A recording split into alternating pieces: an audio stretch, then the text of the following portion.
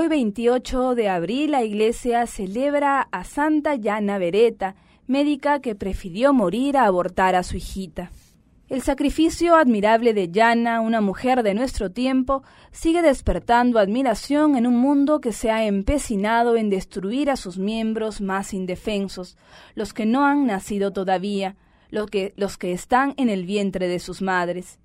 Gianna Beretta nació en Magenta, Milán, Italia, el 4 de octubre de 1922.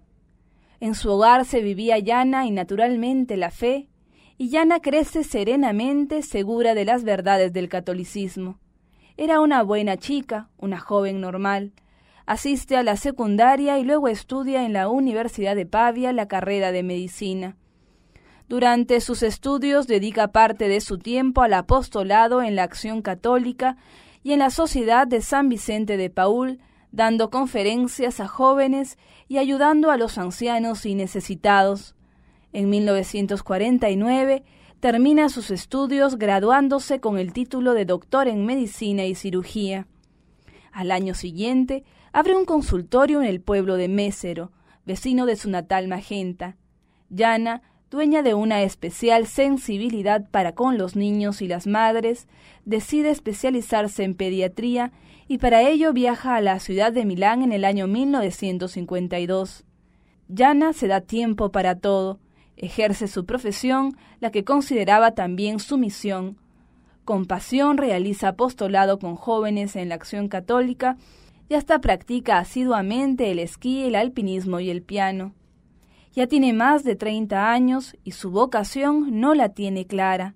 Un tiempo quiso ser misionera como su hermana, pero no está segura.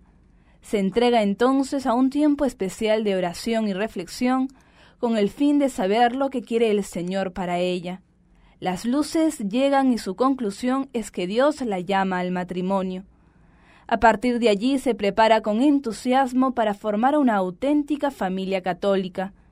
Conoce al ingeniero Pietro Moya y se enamora de él. Su noviazgo será un tiempo de mucha alegría para ambos, pero también de mucha vida espiritual. Unas líneas escritas 10 días antes del matrimonio nos muestran su convicción. Con la ayuda de la gracia del Señor, haremos todo lo posible para que nuestra familia sea un pequeño cenáculo donde Jesús reine sobre todos nuestros afectos, deseos y acciones. Pietro mío, faltan pocos días y me siento conmovida al pensar en acercarme a recibir el sacramento del amor. Nos transformamos en colaboradores de Dios en la creación. Podemos así dar hijos a Dios para que lo sirvan y lo amen. Gianna y Pietro contraen matrimonio en Magenta el día 24 de septiembre de 1955. Están felices y al poco tiempo ya son 3 los hijos que alegran la vida de su hogar: Pierluigi, Mariolina y Laura. Con la sencillez que siempre le caracterizó, Gianna armoniza su vida de madre, de esposa, de médico y de apostolado. En septiembre de 1961, al segundo mes de su 4º embarazo, le diagnostican un tumor en el útero. Tiene que ser operada. Le recomiendan abortar, pero ella lo tiene bien claro, la vida de su bebé ante todo. Con esa condición es intervenida y gracias a Dios logran que el embarazo continúe. Algunos días antes del parto, confiando siempre en la providencia, le dice a su esposo: «Si hay que decidir entre mi vida y la del niño, no dudéis, lo exijo, elegid la suya, salvadlo». El 20 de abril de 1962, Viernes Santo de aquel año, Gianna se traslada a la clínica para dar a luz.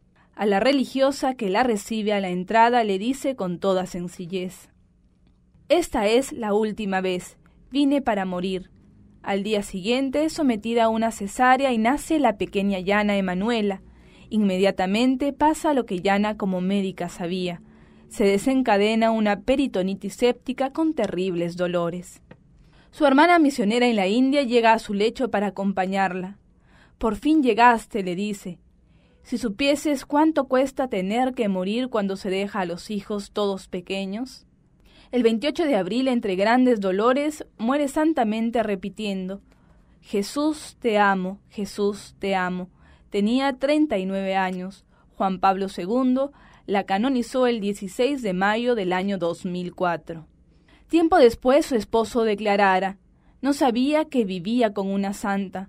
Gianna era en realidad una mujer normal, con la pasión por la vida, por la música, los paseos, la montaña. Fue recién después, cuando ella ya no estaba, que su amor y su sacrificio me conquistaron como una revelación y me acompañaron todos estos años.